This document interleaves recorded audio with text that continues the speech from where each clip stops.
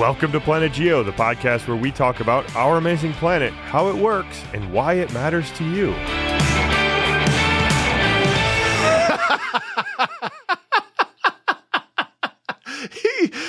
You got him. Watson. You got little Watson again. Here, let me adjust my microphone. I got to get my radio voice on. But his head even hit the plant, Jesse. I know. He was a little startled by that. Got him good. It's so good. Chris, you were with your parents the other night, just recently, right? I was, yes. What yes. did Joyce have to say about Planet Geo? What was the comment? Did she have any snide remarks for me? And, or was she just pouring praise upon her son? How you're always right and you're always so good and everything you say is perfect. No, she really didn't say a lot. She calls you the good old doctor. So good old doctor. the good old Dr. Rymank. That's how she always refers to you. That's pretty funny. I like that. I like that. That's a pretty good one. I'll run with that. But I will say the most impressive thing about having my mom and dad just stopped over. It wasn't at night. It was in the morning. They stopped over and Jenny and I are drinking coffee, sitting on our porch. And so I was showing them our new app, right? Can I say that? Oh, yeah. Okay? No, that's fine. We're working on it here and it'll be out soon. Yeah. So I was showing them our new app, which is for you and I, Jesse. Like, this is so exciting. Like, it's a native app. It's downloadable. Man. It's awesome. Like, it looks so good. And I'm showing them this. And it's hard because I'm on my phone and my mom and dad are on either side of me. And I'm like, screw it. I'll just put it up on the TV. So I mirrored my phone with the TV. And at that point, the whole discussion took a different turn because my dad was so impressed on how I was able to put my phone on the TV screen. And so the app just went right over their head. Just who cares about the app? It's just, how do we get their phone to the TV? Well, no, Joyce was on task. Joyce wanted to know about that. She was not as impressed with the TV thing, but my dad was highly distracted by the TV. That's great. I mean, in some ways, Chris, I always think back about this, like as we've gone through and building this app and working on it and stuff, the technology is amazing. I just think it's sort of like magic, the fact that you can download gigabytes of our audio and videos and images and everything works together. Compare that to, when I was in high school and I had the old Nokia flip phone that was like the walkie-talkie style thing, like whatever that was. Oh, I hated those. I never got one of those. Oh, I had one of those. Nextels, right? That's what it was. Nextel, Direct Connect. It was that's right. Like that. Yep. And every time that went off, I got so annoyed at whoever owned that phone. I'm like, really? You want a walkie-talkie? I know. That's all that it was. It's like people walking around on FaceTime, screaming at the FaceTime these days. But I had one of those things. It was bomb-proof. I worked as a landscaper for many summers in high school and college, and that thing was robust. But, if you went back to that time, like whatever, 2005 or 6 or something, what we would have is magic. It would really feel like magic, right? So, I don't know. It's kind of amazing. I don't know. Technology is amazing. Very cool. It is, and it is, and to be fair, it's got to be hard to keep up. You always rip on me about my lack of technological skills, which I think is highly unjustified. It's just not okay. I mean, Chris, hold on. We go back. Hold on. We had a conversation with Andrew DeWitt about how the fact that you ran out of Google Drive storage and you just deleted all your emails because of it. I mean, I just must delete all these emails. Okay, well, I got to ask a question now. That is the most old man move you've pulled in a long time, though. Okay, well, there's a backstory to this, though. Like, have you ever looked at how many sent emails you have, or have you ever looked at that before? Oh, yeah, massive. But I want them because sometimes I have to go back years to remind myself what I sent to somebody else. Well, Jenny got called out because at school, her school email, she had like 115,000 sent emails that go way back to 2008. And they're like, yeah, there's a teacher actually on staff. They're at this big staff meeting, Yeah, one of our teachers actually has 115,000 sent emails going way back to 2008. And Jenny's like, that might be me. That might be me. And it was. They were talking about her. And so that was in my head. And then I look at my storage breakdown, and I've got 7 gigabytes on Gmail. And I'm like, I don't need all this stuff. So I know it's an old man move. I own it. But you lean into it. There was a backstory to it. I did. Yeah, you lean into it. And I instantly regretted it.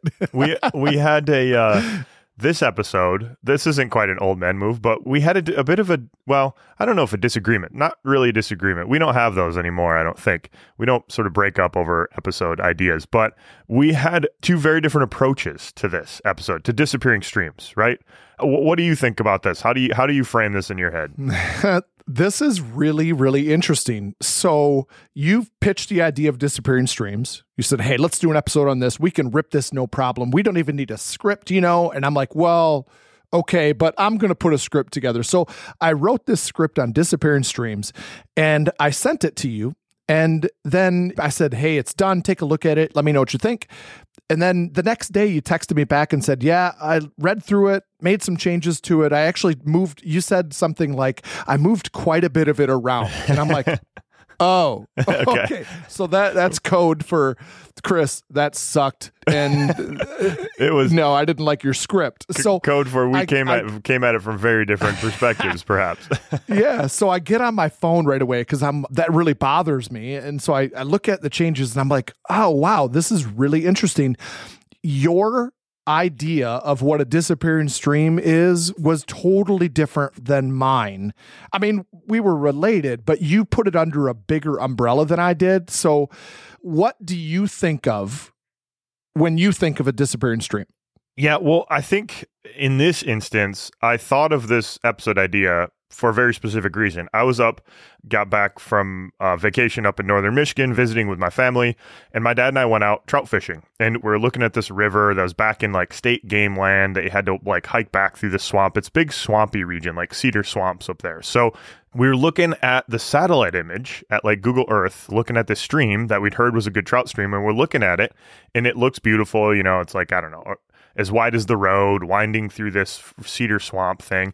And then all of a sudden I look at it and I know which way is downstream, and all of a sudden the stream disappears. Well, not really disappears. It branches into, go back to our stream drainage pattern episode, it branches into like a dendritic pattern, which is usually what happens going the other way. Like the stream is growing upstream is dendritic, but in this case, downstream was dendritic. So we call that a distributary network instead of a tributary network, right? And this is a common thing that you get in like a deltaic environment or that kind of thing. So exactly. Okay, carry on, go. But this was not flowing into a big lake or something like that. It actually just disappeared, and then a couple miles downstream, it picked back up with this tributary network and then reaggregated into a new stream, basically. Like the stream disappeared. So I had this in my head when I was thinking about this. I was like, wow, I've never seen a disappearing stream in a swamp like this.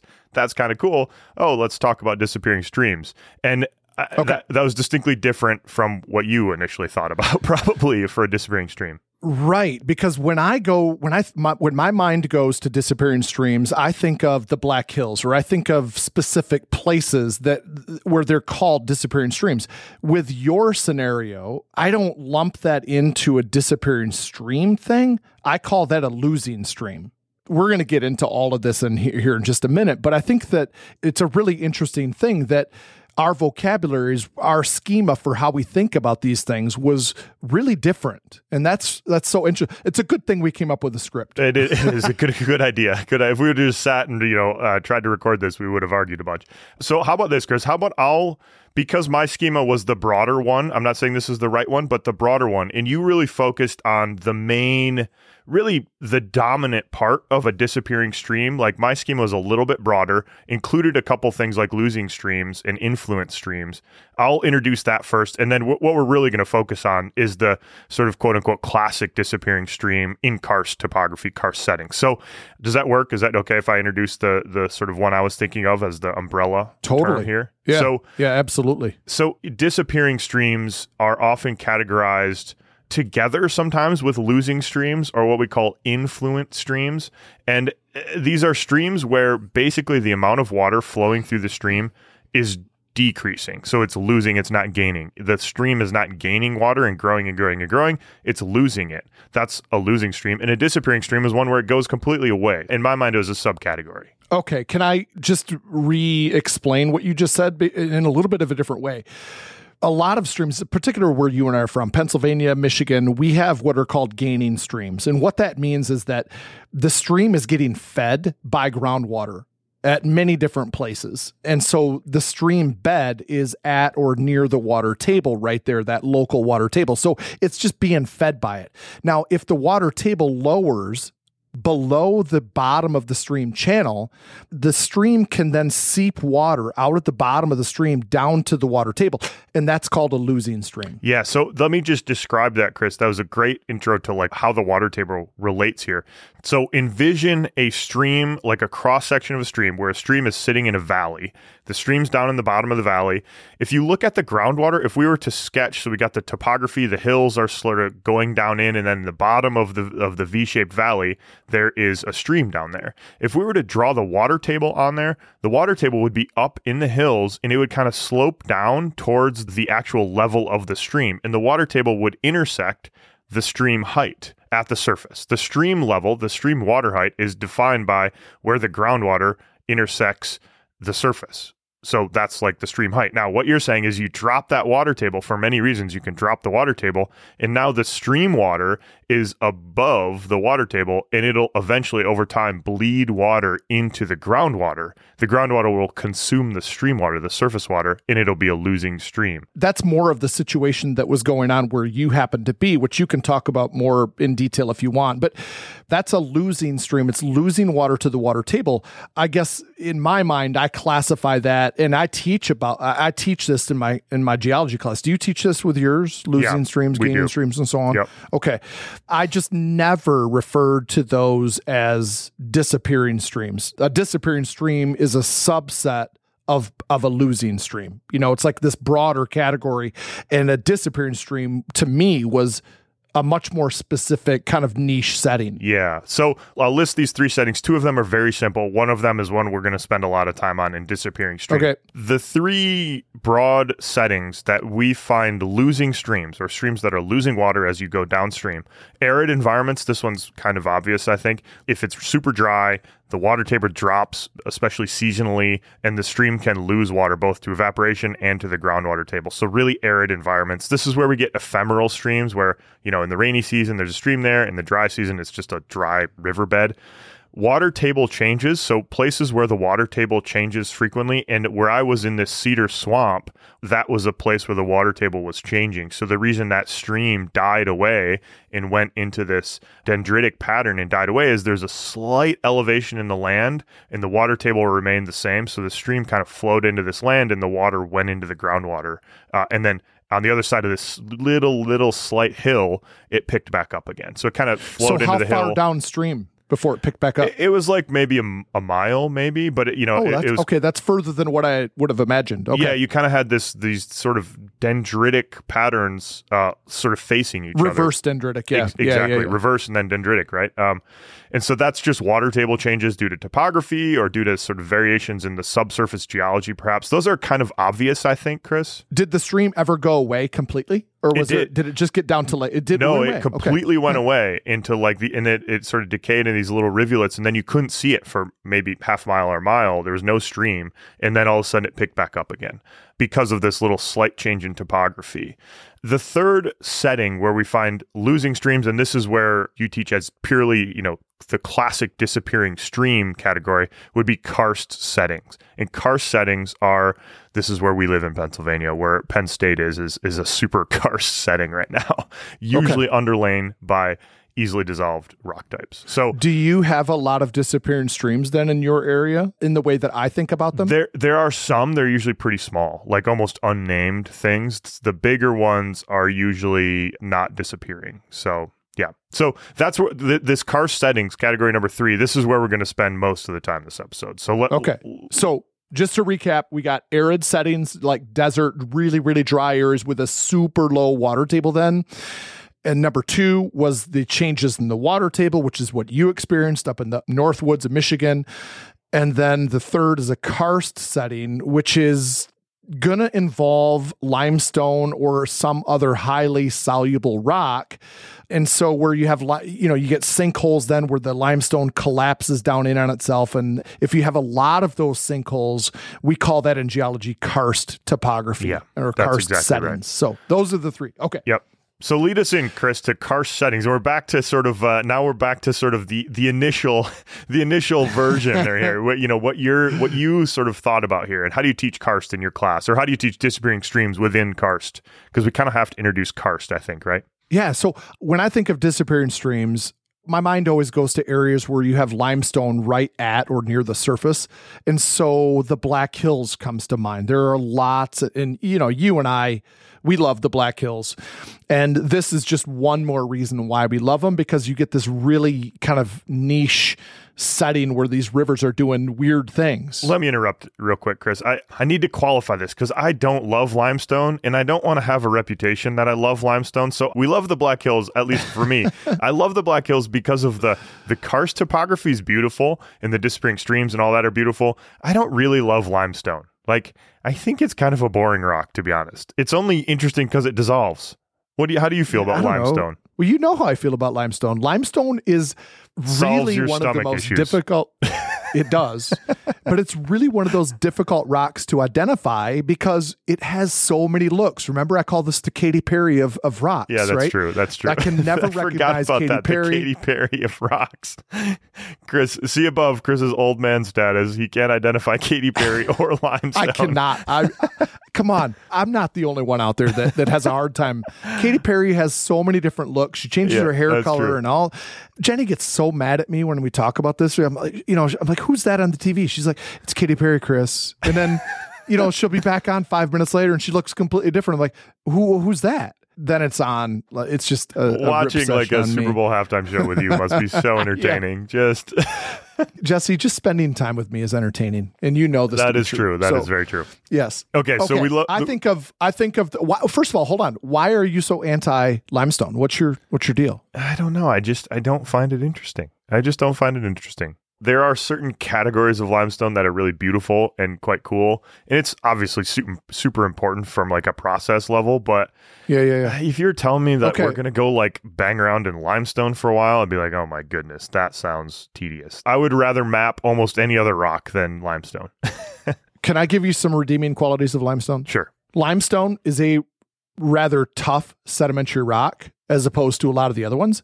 And so it can form beautiful canyons and it leads to waterfalls and things like this. So some of my favorite places where you get these just beautiful cliff, steep walled, unbelievable canyons are because of limestone and dolostone. Yeah, that's true. And so that's I like that. It's also what leads to caves. And I like those too. And you get beautiful features inside of them. And so limestone can be a cool rock. It has redeeming qualities. Okay. So you just brought up something that I think is a little counterintuitive. You just said that limestone is quite a durable rock and forms cliffs often.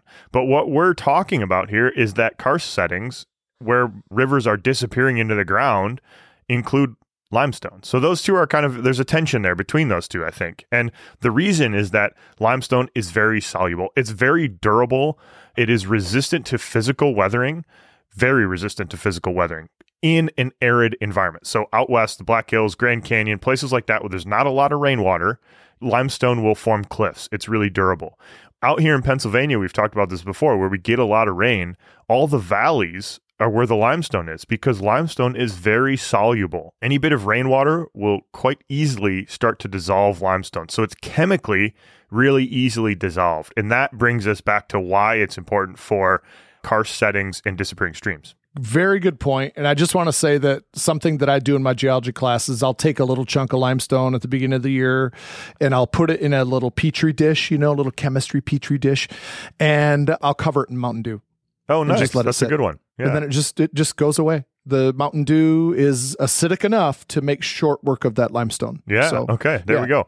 So that brings us. So bring us back to the chemistry, out in the world, not Mountain Dew, but make that connection between the Mountain Dew and rainwater. Oh, yeah. So rainwater, natural pure water, has a neutral pH. It's not acidic. It's not basic. It's just 7 pH. But there's carbon dioxide in the air. And when CO2 dissolves in water, it forms a very weak acid called carbonic acid. And then as it hits the ground and seeps into the soil, there's more carbon dioxide in the soil and it gets a little bit more acidic. And so when you take vast volumes of water moving through massive amounts of rock and the water's slightly acidic, it'll just slowly over geologic time go to work and dissolve that limestone. Okay, gotcha. That's a great description. Yep, great description. So over time, and especially in areas where like you have a more acidic rain, northeast of the United States has this historic legacy of mining and machineries and CO2, lots of CO2 in the atmosphere. A bit more acidic rainwater will dissolve this stuff really easily. So this kind of brings back to why disappearing streams are important, because karst topography is defined by a whole bunch of sinkholes. It has big vertical sections. Basically, there's an underground cave that collapses. That's kind of what a sinkhole is in a very simplistic sense. Like you have this area in the ground where it's being dissolved by groundwater flowing through, the rocks are being dissolved, eventually it gets to a point where it cannot support the land above it and it collapses down into itself. And Chris, this is quite funny, I suppose. At the time of recording, it's kind of funny because nothing bad has happened yet. But just the other day, on Penn State's campus, we are sitting in a valley, Happy Valley. We've got sandstone ridges to the east and west, north and south, and we're sitting in this valley that's mostly carbonate. And it's a valley because the carbonate, it's rainy, lots of groundwater. The stuff is dissolving quite quickly. On our campus, right next to one of the big major parking decks on campus, a sinkhole appeared last week. I kid you not. A new sinkhole appeared, and we had to close the parking deck for days.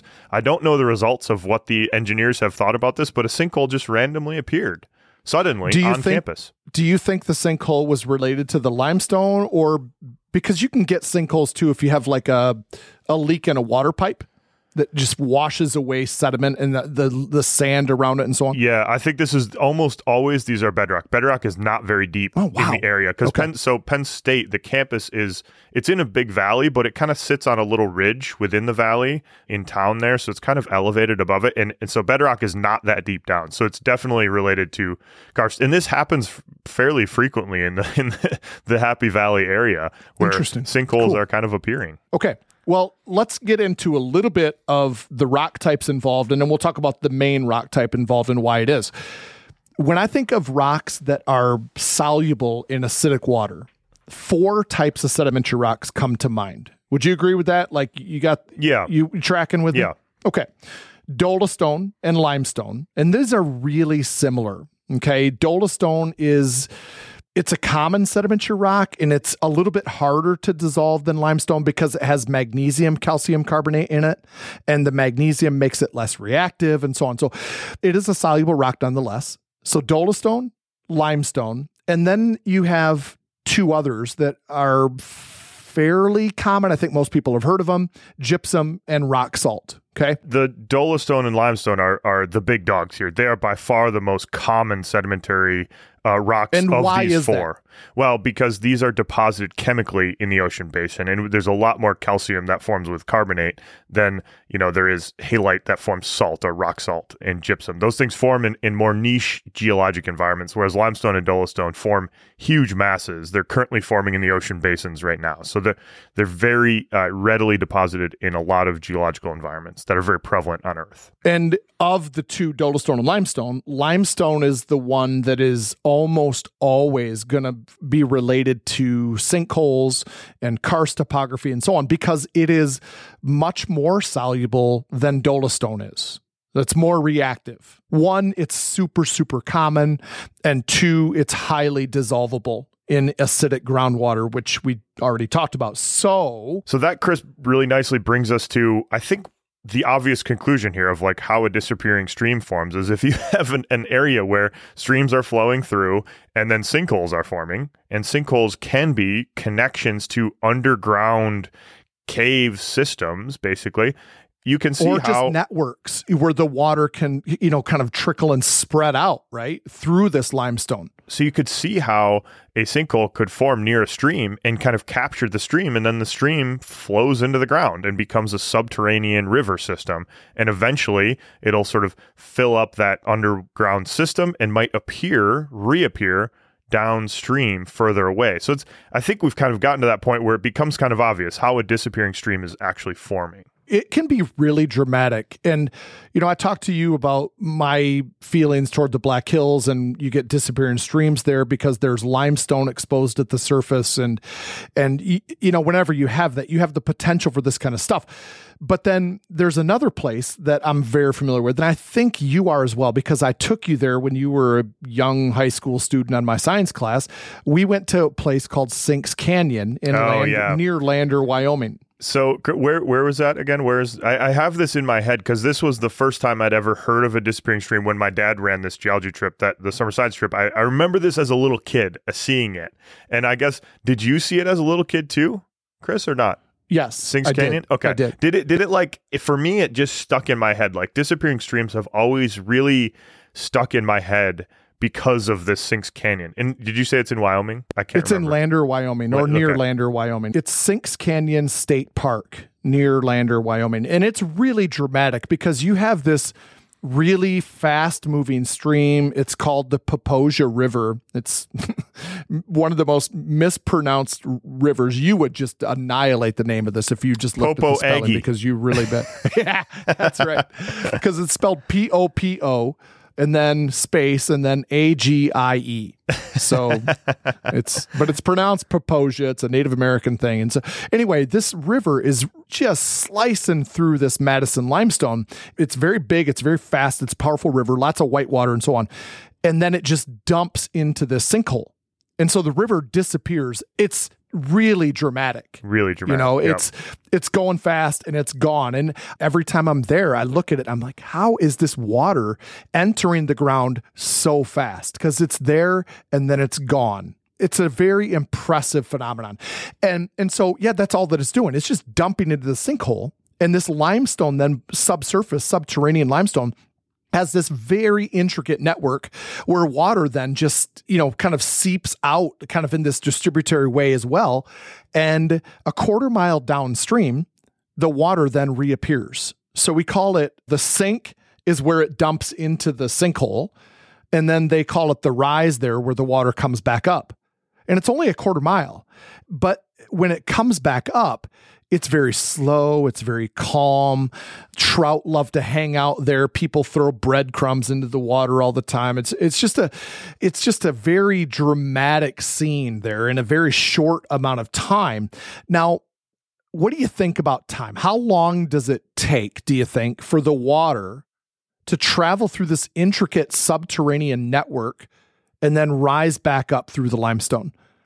It's only a quarter mile. Yeah. And also, how would you test this? Yeah, you would think it's fairly quick, but I think this brings up a really good point about how disappearing streams can totally change the river system, like how much sediment a river is carrying. So what is it for Sinks Canyon? It takes about 2 hours for it to come back up through the rise. It only goes a quarter mile. Yeah. Now, this water, the way it's going before it dumps into that sink, it would take just a few seconds to travel a quarter mile, because it's really moving that fast. It takes over 2 hours for it to come back up. And the way they know this is they just dumped green dye into the sink and waited for the dye to show back up in the rise. Oh, man. I mean, and you can see, like you described earlier, how it's just raging beforehand, and then it goes down into the groundwater, and then it comes back up, and it's a much calmer, totally different character of a river. And this is kind of like the inverse of what happens when you put a dam somewhere, right? The dam stops the river, makes it really calm upstream, and then it's raging. We talked about hungry water. On the downside, on the downstream side of a dam, a river is hungry water. Whereas here it's kind of inverted. It's a bit more hungry upstream for at least a little while, and then it becomes calmer downstream because it's sort of restarting. It's seeping out of the groundwater again upstream. To me, the fact that it takes 2 hours says a lot about what the limestone must look like in the subterranean view. It's got to be a very intricate network of avenues for the water to travel through. And it really dramatically slows it down. But it also speaks to, how over geologic time, this is going to lead to the enlargement of openings and then future caves. This is an ongoing process then between the sink and the rise. Right? Does that make sense? Oh yeah, absolutely. And these things can be really important for many reasons. For instance, the Danube, which I think many people have heard of the Danube. It's a historically relevant river in Europe. It's actually the second largest river in Europe, but it is a disappearing stream. On the upstream side, it disappears into a sinkhole and then reappears 7.5 miles downstream, again in a series of these seeps or groundwater springs.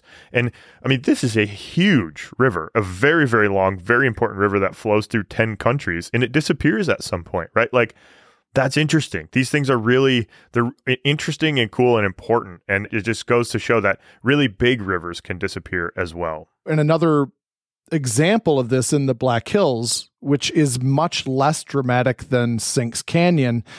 These rivers, they've down cut into the limestone, and then it looks somewhat like what you described up in northern Michigan. It just kind of then slowly, maybe over a quarter mile or so, the water will just seep down into the limestone and go subterranean, and then it will pop back up somewhere downstream. It's very common, but it's a lot less dramatic.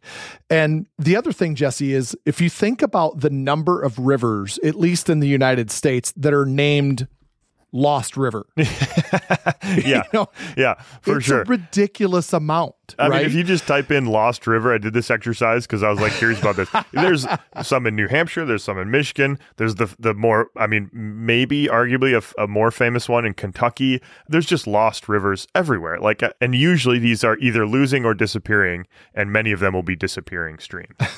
That's right. Now, hey, we got some flack because we need to talk more about stuff outside of the U.S. So can we give Yes. our friends on the other side of the pond another example, Jesse, of a lost river or disappearing stream? We can try.